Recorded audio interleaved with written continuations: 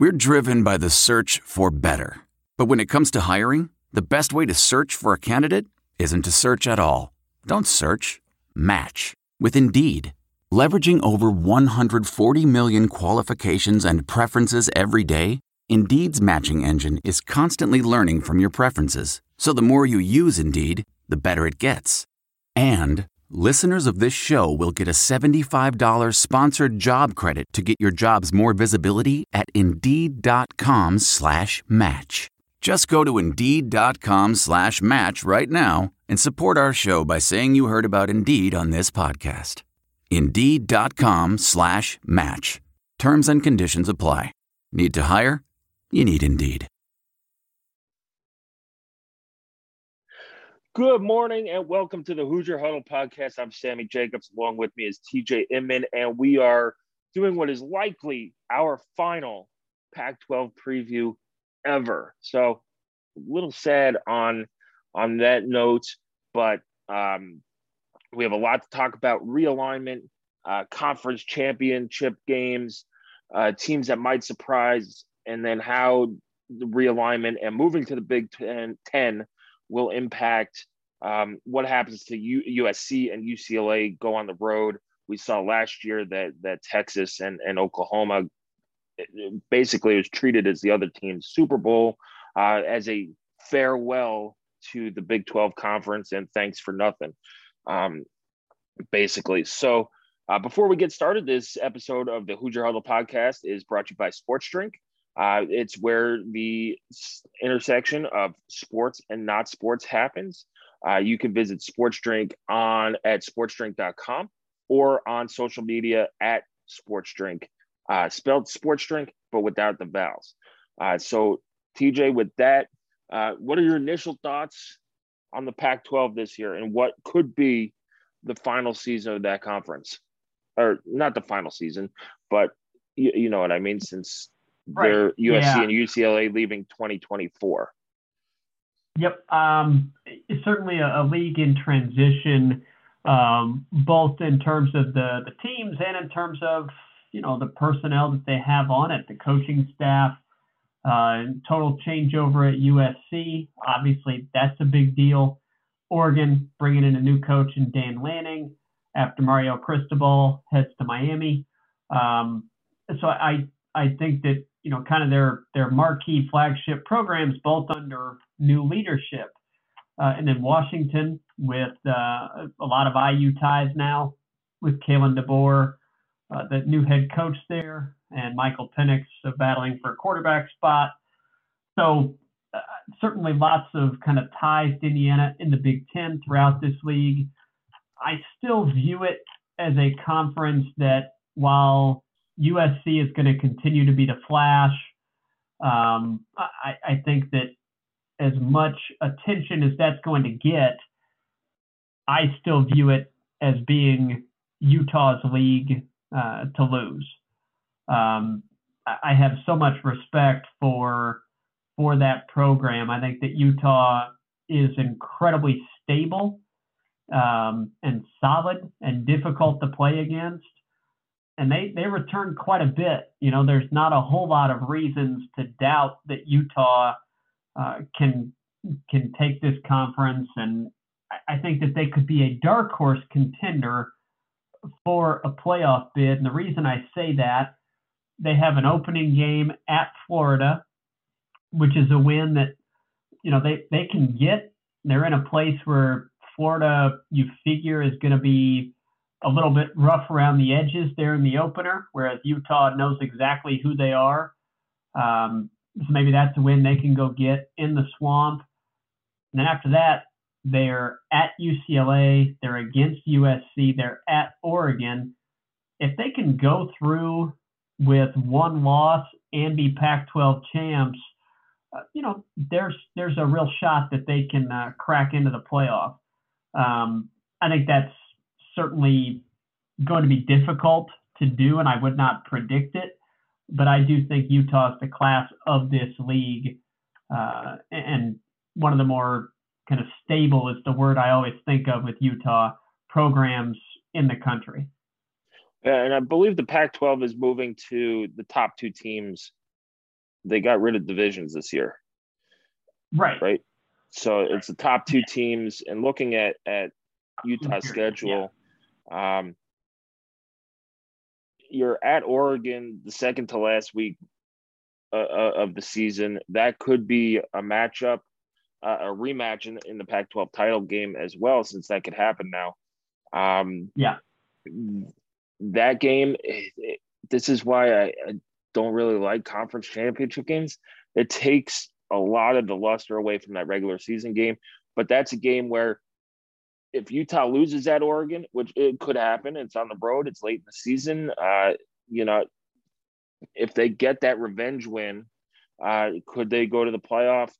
I think that would help them out. I think it also helps out that the Big 12 really doesn't have a playoff contender to jump in there. And the group of five, Cincinnati's really, really good. But I don't know if they, are as good as last year, because they lost a ton of talent to the NFL, and B, if they have the schedule to do it. So you're looking at maybe not a group of five, maybe not the Big 12. So are you going to take three teams from the SEC? Is a two-loss team going to get in, or does the Pac-12 have a legit shot? I do think they have a legit shot. However, with Utah, usually when they have high expectations, they kind of take a step back. But they were the class of the Pac-12 last year. They gave Ohio State a run for their money. They probably should have won that game as well. And they have the schedule. They just need Florida not to be like 2-10.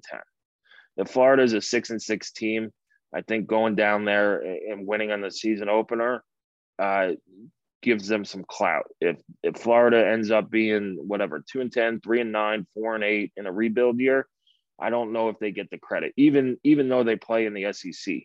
I don't know if they get that credit, but they do have other teams in there who will be top 25, top 15 teams in USC, Oregon, and maybe even UCLA. So I think you're right there with Oregon, with Utah, who might be that second team that slides in behind them. I think that the safe pick is going to be USC, just because of all the offensive talent and offensive pedigree that Lincoln Riley brings. But if I had to choose someone besides USC and kind of a fun team that I'm really looking forward to watching, the answer is Oregon State. And I know that is definitely going out on a limb, but I really, really like the job that Jonathan Smith has done there with the Beavers. And they bring back Chance Nolan, and I'm going to give away, I was going to kind of drop a little, fun fact. Did you know? But the answer is going to be a bit obvious now that I'm talking about it. The team that led the Pac-12 in yards per play was Oregon State last season. And that's something that nobody would have predicted, nobody would have been paying attention to. But it apparently, their offense, I think, progressed to a level where they are much more than what you'd expect. The sum is greater than the parts.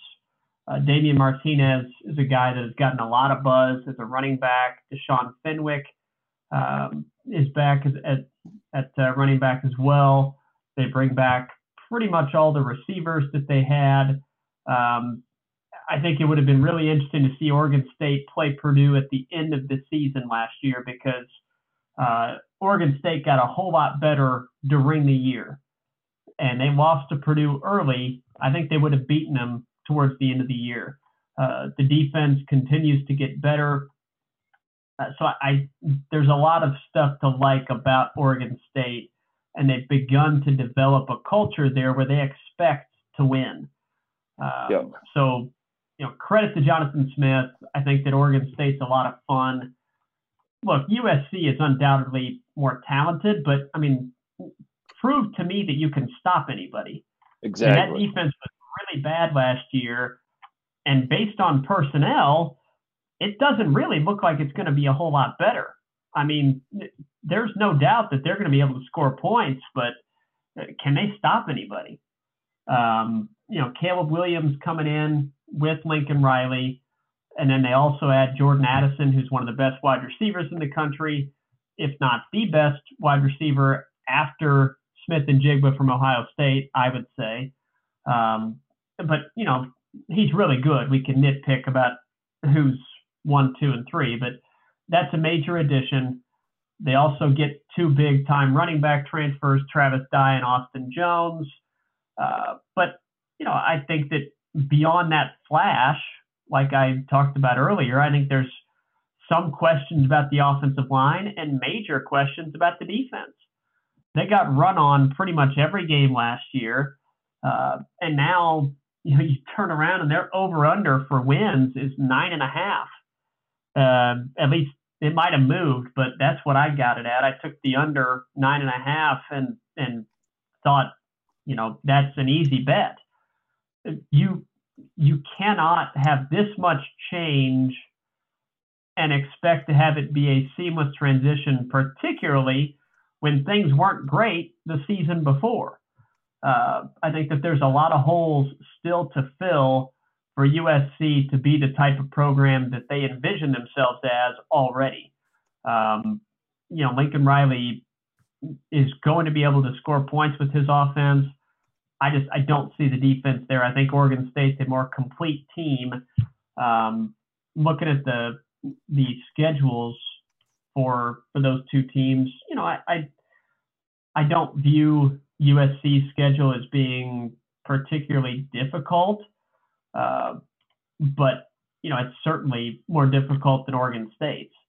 The Beavers play Boise State, at Fresno State, Montana State in their non-conference. So, Boise State, Oregon State, that's a fun game, but it's in Corvallis. I would expect Oregon State to win that game. Fresno State's kind of rebuilding, so I wouldn't necessarily pick them to beat Oregon State either, but those are two, very solid group of 5 teams that they'll be forced to battle with. But they get USC at home. So long way of saying I'm taking Oregon State to finish 3rd in this league and really surprise people. Yeah, and we've seen it before where Oregon State has had solid teams and USC has gone up there and lost. So September 24th, when USC visits Oregon State, that's a game that could dictate where each season goes. Looking at USC, you're right. Their defense couldn't stop a nosebleed last year on the ground. Their non-conference schedule outside of Notre Dame at the end of the season isn't anything to really write home about. It's Rice, Fresno State at home, and Notre Dame. They avoid Oregon. Right. That's the big one there. Yeah. I mean, their 2 probably toughest conference games are at Oregon State and then at Utah on September 15th. I'm not sold on USC either. And here's my thinking. We saw it last year after Oklahoma and Texas announced they're moving to the SEC. Teams in the Big 12 took it as their Super Bowl to play these guys because it's probably their last time playing them at home, or one of their final times playing them at home, and made it super important because they just took the 2 biggest brands in the Big 12 and packed up and said, hey, we're leaving. And it's kind of a giant middle finger to the rest of the pack, the Big 12. I could see the same thing happening with USC and UCLA. USC is really easy to hate. They're really easy to hate. And I think being an obvious money grab, and look, the Pac-12 has nobody to blame but themselves for their lack of TV revenue and the Pac-12 network being a total disaster. But it was a a move based on greed and money, not, hey, it's what's, best for everybody on every level. This was just, hey, we could get $100 million a year. We're going to do it, which whatever. But these fan bases are going to be out for blood when USC or UCLA, but especially USC, comes to town. And I think that plays a factor. You saw it. I know Kansas beat Texas on the road last year, but that was kind of a little bit of a, hey, yeah, nice parting gift to go to the SEC. You can't even beat Kansas at home. Good luck against, Alabama, LSU, and all of them. So that's what I'm looking for, is how the rest of Pac-12 is going to respond, because that conference is in danger of not existing in 2024. But there are some teams in the middle. Stanford has kind of fallen back down to earth under David Shaw, but they had a lot of restrictions during COVID and things like that. They might be able to bounce back. And then you have two disasters in Arizona. Arizona State is a total mess. If you don't know there's Herman Edwards has a ton of recruiting violations and accusations and things like that, and transfers out. That could be, he might be the first Power 5 coach to lose his job this year. Or am I wrong? Yeah.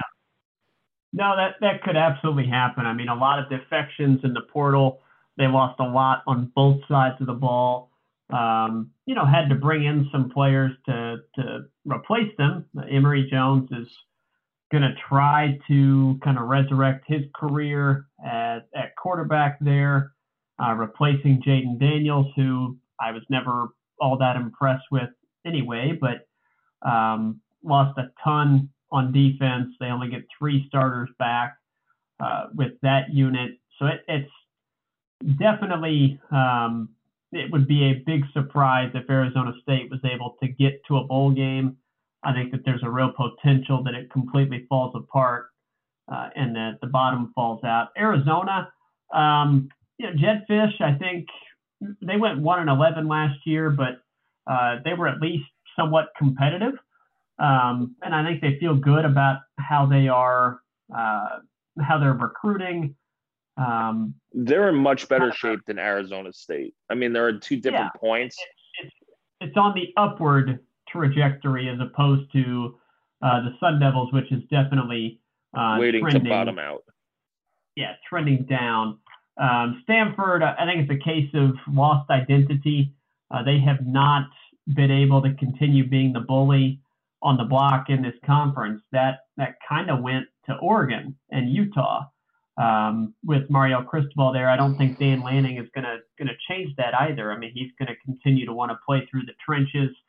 Stanford hasn't been able to adjust to that. They've lost their identity there. One team in this kind of middle to bottom group that I looked at was Colorado, who got off to a decent first year for Karl Dorrell, which was a very interesting hire that drew a lot of criticism. Looked pretty good after 2020. Last year was a big step back as they go just 4-8. But I mean, we complain a lot about, some of the non-conference scheduling that Indiana has done in the past. How about this non-conference schedule for a program that's struggling?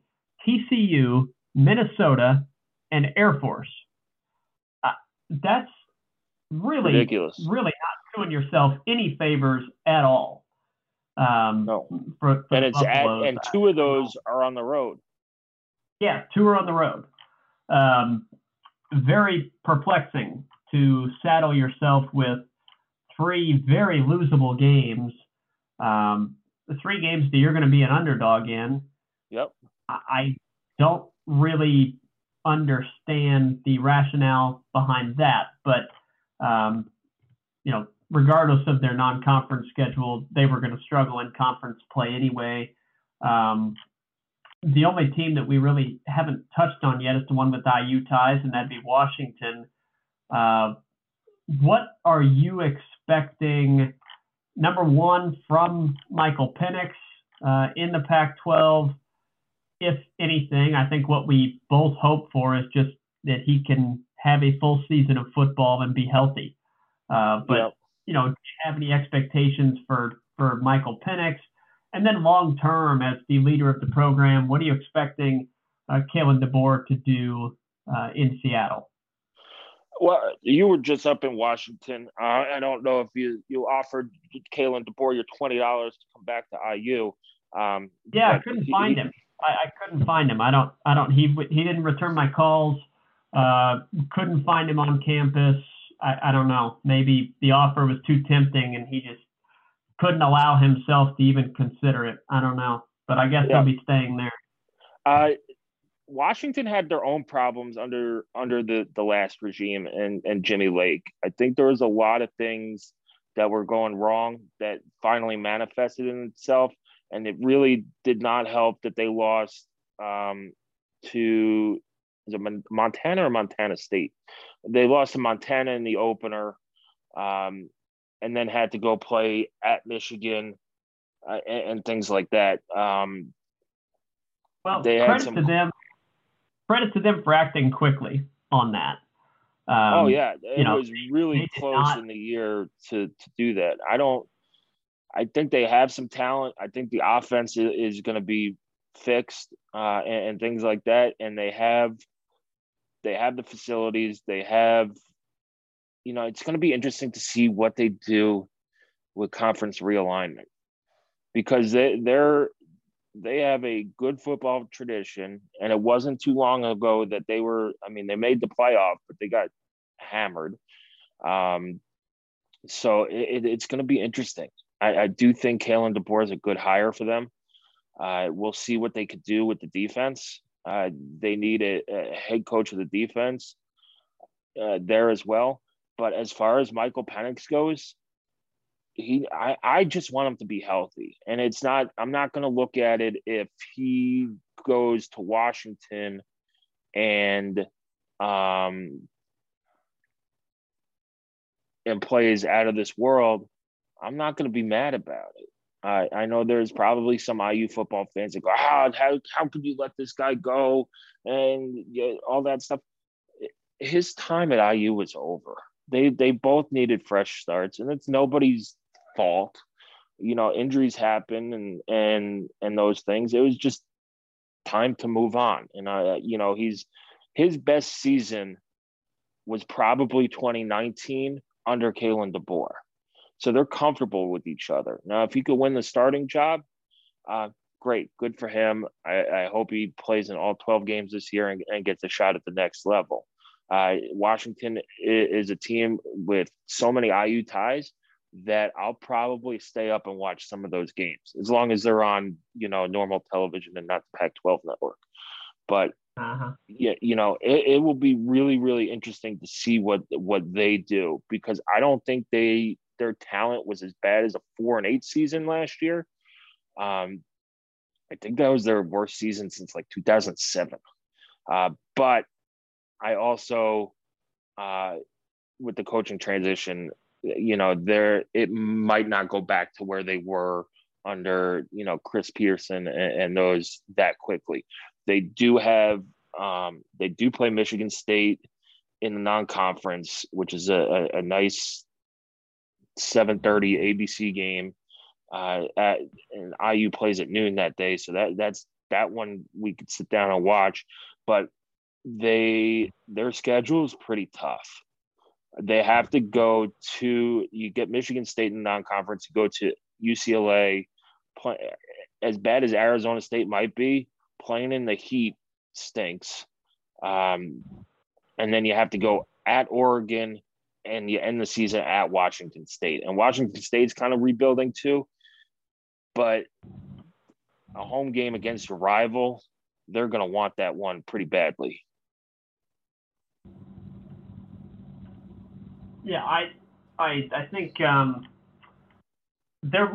had a lot more talent than a 4-8 team. So I think there's plenty for Kalen DeBoer to work with to get off to a solid start. I think improving on offense, which should not be a big issue. Improving on offense, getting yourself to a bowl game, I think that'd be a solid start for him. And of course, how you recruit, a lot of that's going to depend on the future of that program and where they land as far as conference realignment goes. Is it a partnership with the Big 12 where those two kind of merge into what they hope is kind of the third super conference, if you will? Is that a viable option, or are a couple of these other Pac-12 teams like a Washington and an Oregon, or like maybe it's Stanford and Cal bolting somewhere together? Are they going to jump ship and leave the Pac-12 as just a 5 or 6 school little group that doesn't add much to a Big 12 partnership? I think that there's still a lot to play out with it. Washington is definitely going to be one of the key linchpins because of their, pretty much they are the main school in a very large television market in Seattle. So they have a lot of cachet, but it's not going to be easy for them to just wait around and find a destination. They're going to have to make a decision probably without really knowing what the final numbers are. I know a lot of these schools are waiting for, hey, what's our bottom line with option A and what's our bottom line with option B? Option B, that's not going to be possible for a lot of these schools. They're not going to know for sure what those numbers are, and they're not going to be able to wait for all of their options to present themselves, because if you wait too long, that option might be off the table and you're left without a choice. So Washington and Oregon both, I think, are kind of key players in this. With, are they going to try and do a merger with the Big 12 and be a key part of that? Are they going to try to jump ship to the Big 10? Does the Big 10 want that? I personally think if Washington and Oregon were offered a spot in the Big 10, they would take it before the Big 10 hung up the phone. I agree. I don't think the Big 10 is ready to do anything until they hear back from South Bend. I agree. And you have media days, Big 10 media days are coming up. And if nothing's announced by then, I don't think you hear anything until the end of the season, especially with Notre Dame. But yeah, they're going to have to make a move. They have, like you said, they have a good brand, and they're going to have to. You can't wait around for Notre Dame forever. Notre Dame and the Big 10 have been doing this dance for 150 years.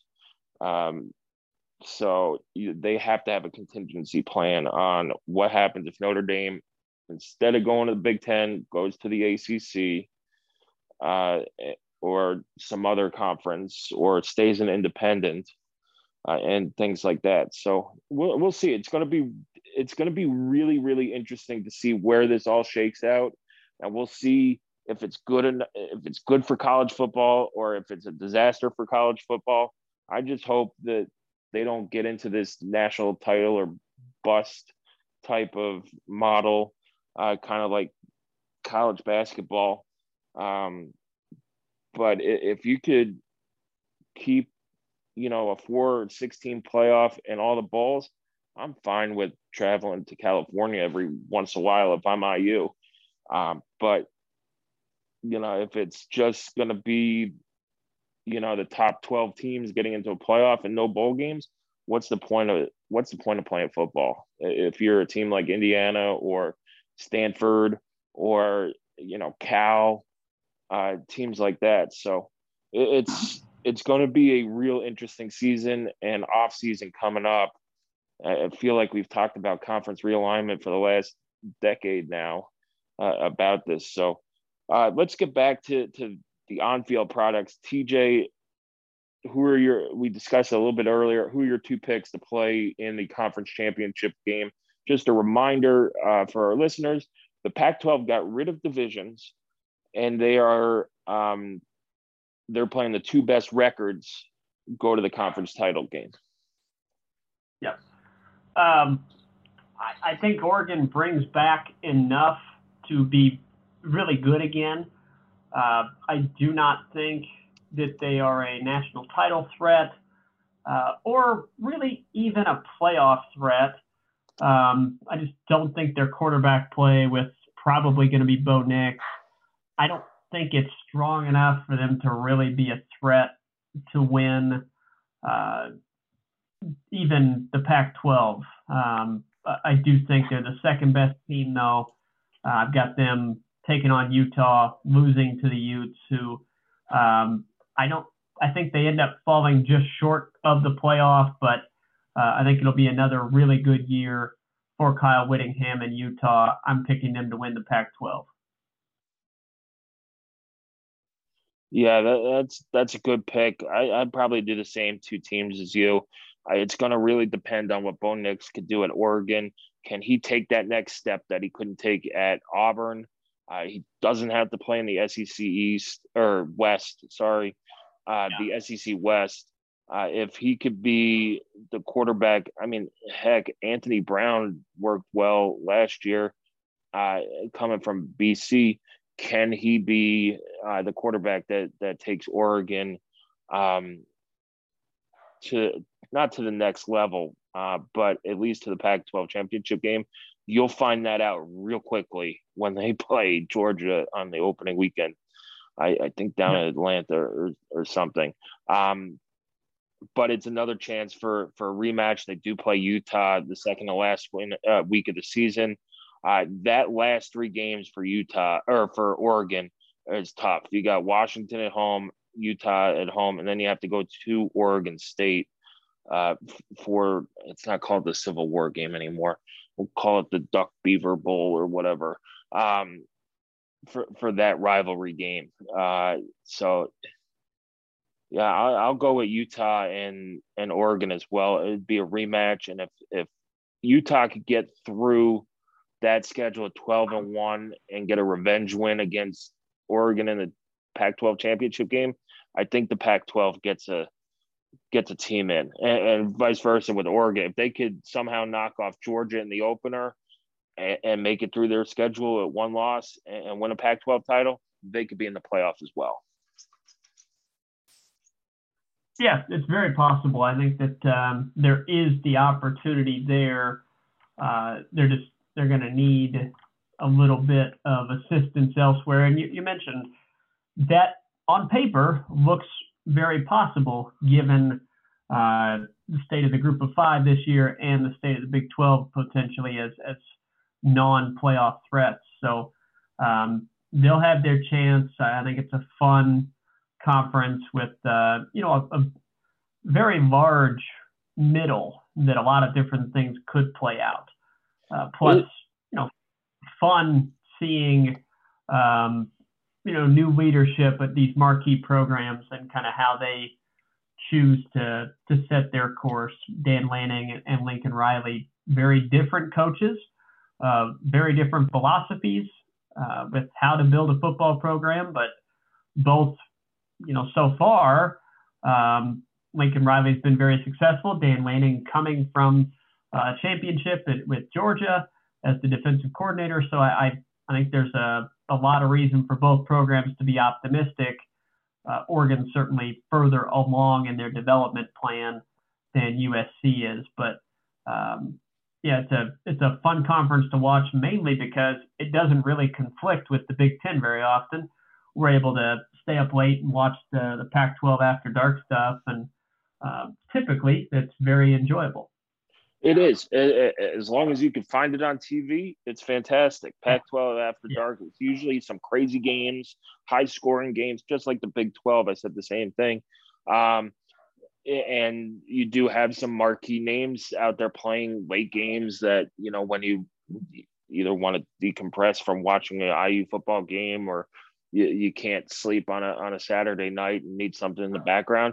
Pac-12 is fantastic, but they made their bed with the Pac-12 network, and it's coming to bite them in the rear end. I don't think I've ever watched the Pac-12 network because I've never had the Pac-12 network. So who knows how awesome it is or not.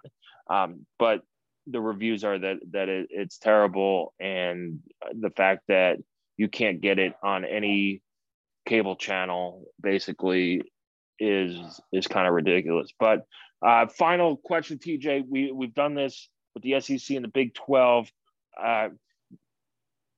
Who's your road trip this year? Which game are not a neutral site game, but which Pac-12 conference game are you heading to this year?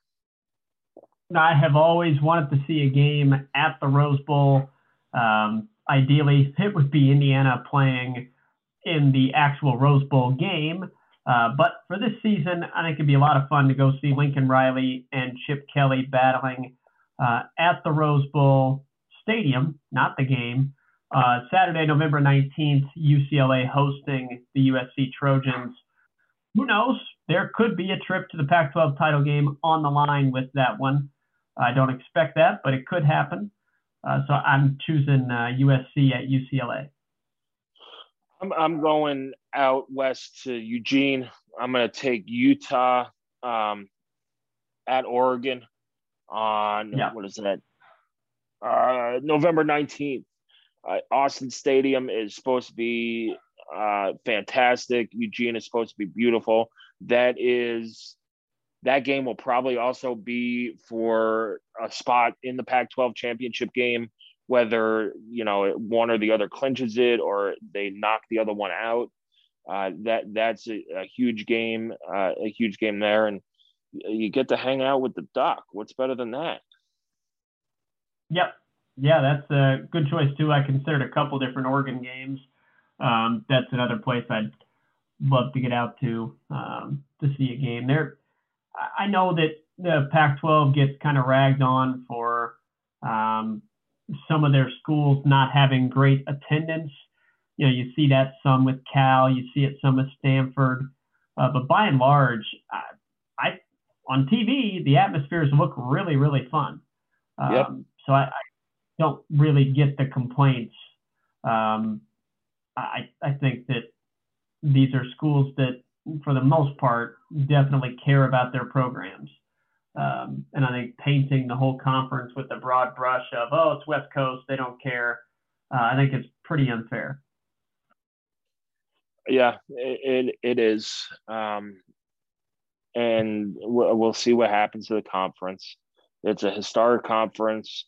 We'll see what, if it devalues the Rose Bowl game, because it's traditionally Big Ten, Pac-12, or Pac-10 back in the day, or Pac-8 way back in the day.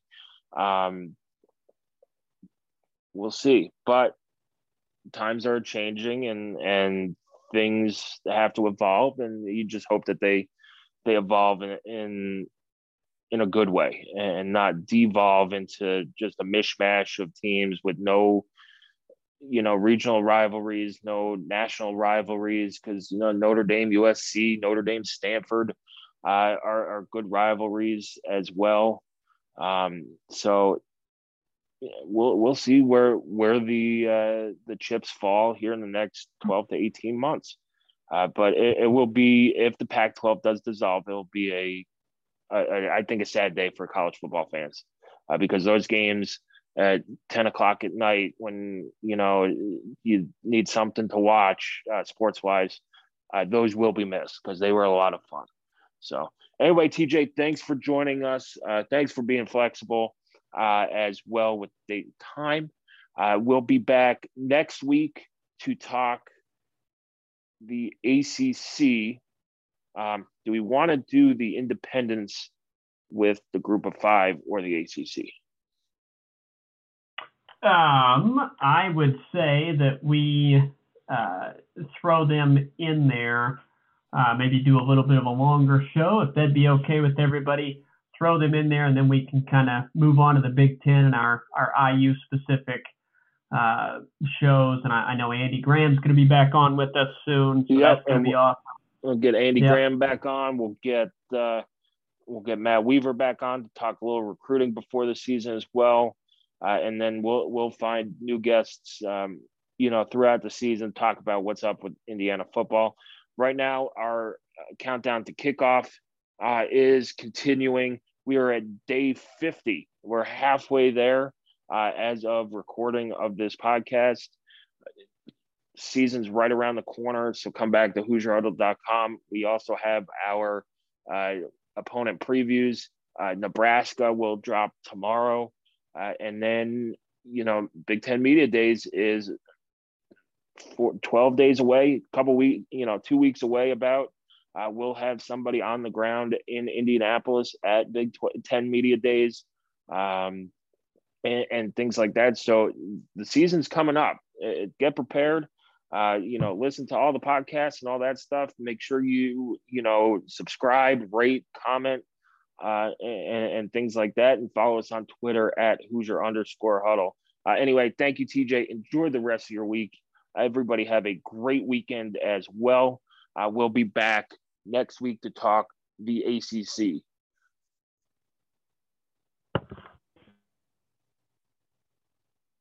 There are some things that are too good to keep a secret.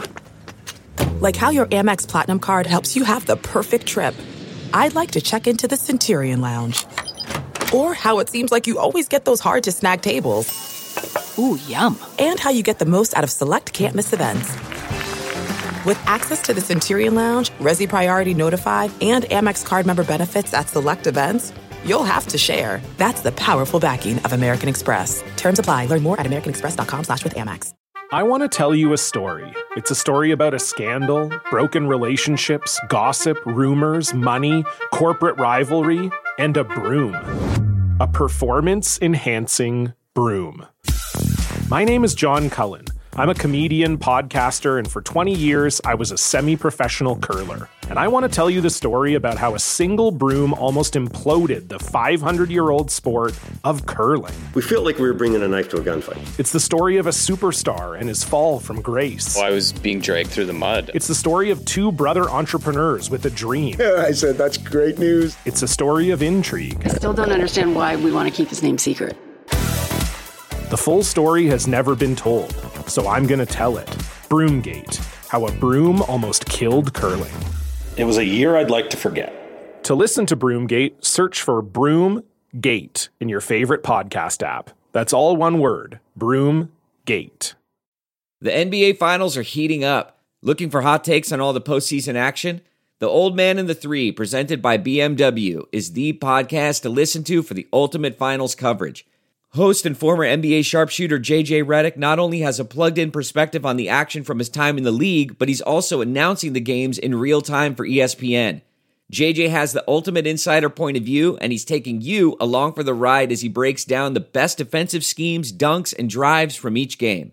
And speaking of incredible drives, there's no better place to tune into your new favorite podcast, The Old Man and the Three, than in a standard-setting BMW.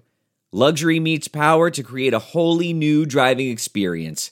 Push the limits this NBA season with the brand that set the ultimate standard. BMW, the ultimate driving machine. The comfort of your favorite seat is now your comfy car selling command center, thanks to Carvana. It doesn't get any better than this. Your favorite seat's the best spot in the house. Make it even better by entering your license plate or VIN and getting a real offer in minutes. There really is no place like home. And speaking of home, Carvana will pick up your car from yours after you finalize your offer. Visit Carvana.com or download the app and sell your car from your comfy place. Worried about letting someone else pick out the perfect avocado for your perfect impress-them-on-the-third-date guacamole? Well, good thing Instacart shoppers are as picky as you are. They find ripe avocados like it's their guac on the line. They are milk expiration date detectives. They bag eggs like the 12 precious pieces of cargo they are. So let Instacart shoppers overthink your groceries so that you can overthink what you'll wear on that third date. Download the Instacart app today to get free delivery on your first 3 orders, while supplies last. Minimum $10 per order. Additional terms apply. CarMax is putting peace of mind back in car shopping by putting you in the driver's seat to find a ride that's right for you. Because at CarMax, we believe you shouldn't just settle for a car. You should love your car. That's why every car we sell is CarMax certified quality, so you can be sure with upfront pricing that's the same for every customer. So don't settle. Find love at first drive and start shopping now at CarMax.com. CarMax, the way car buying should be.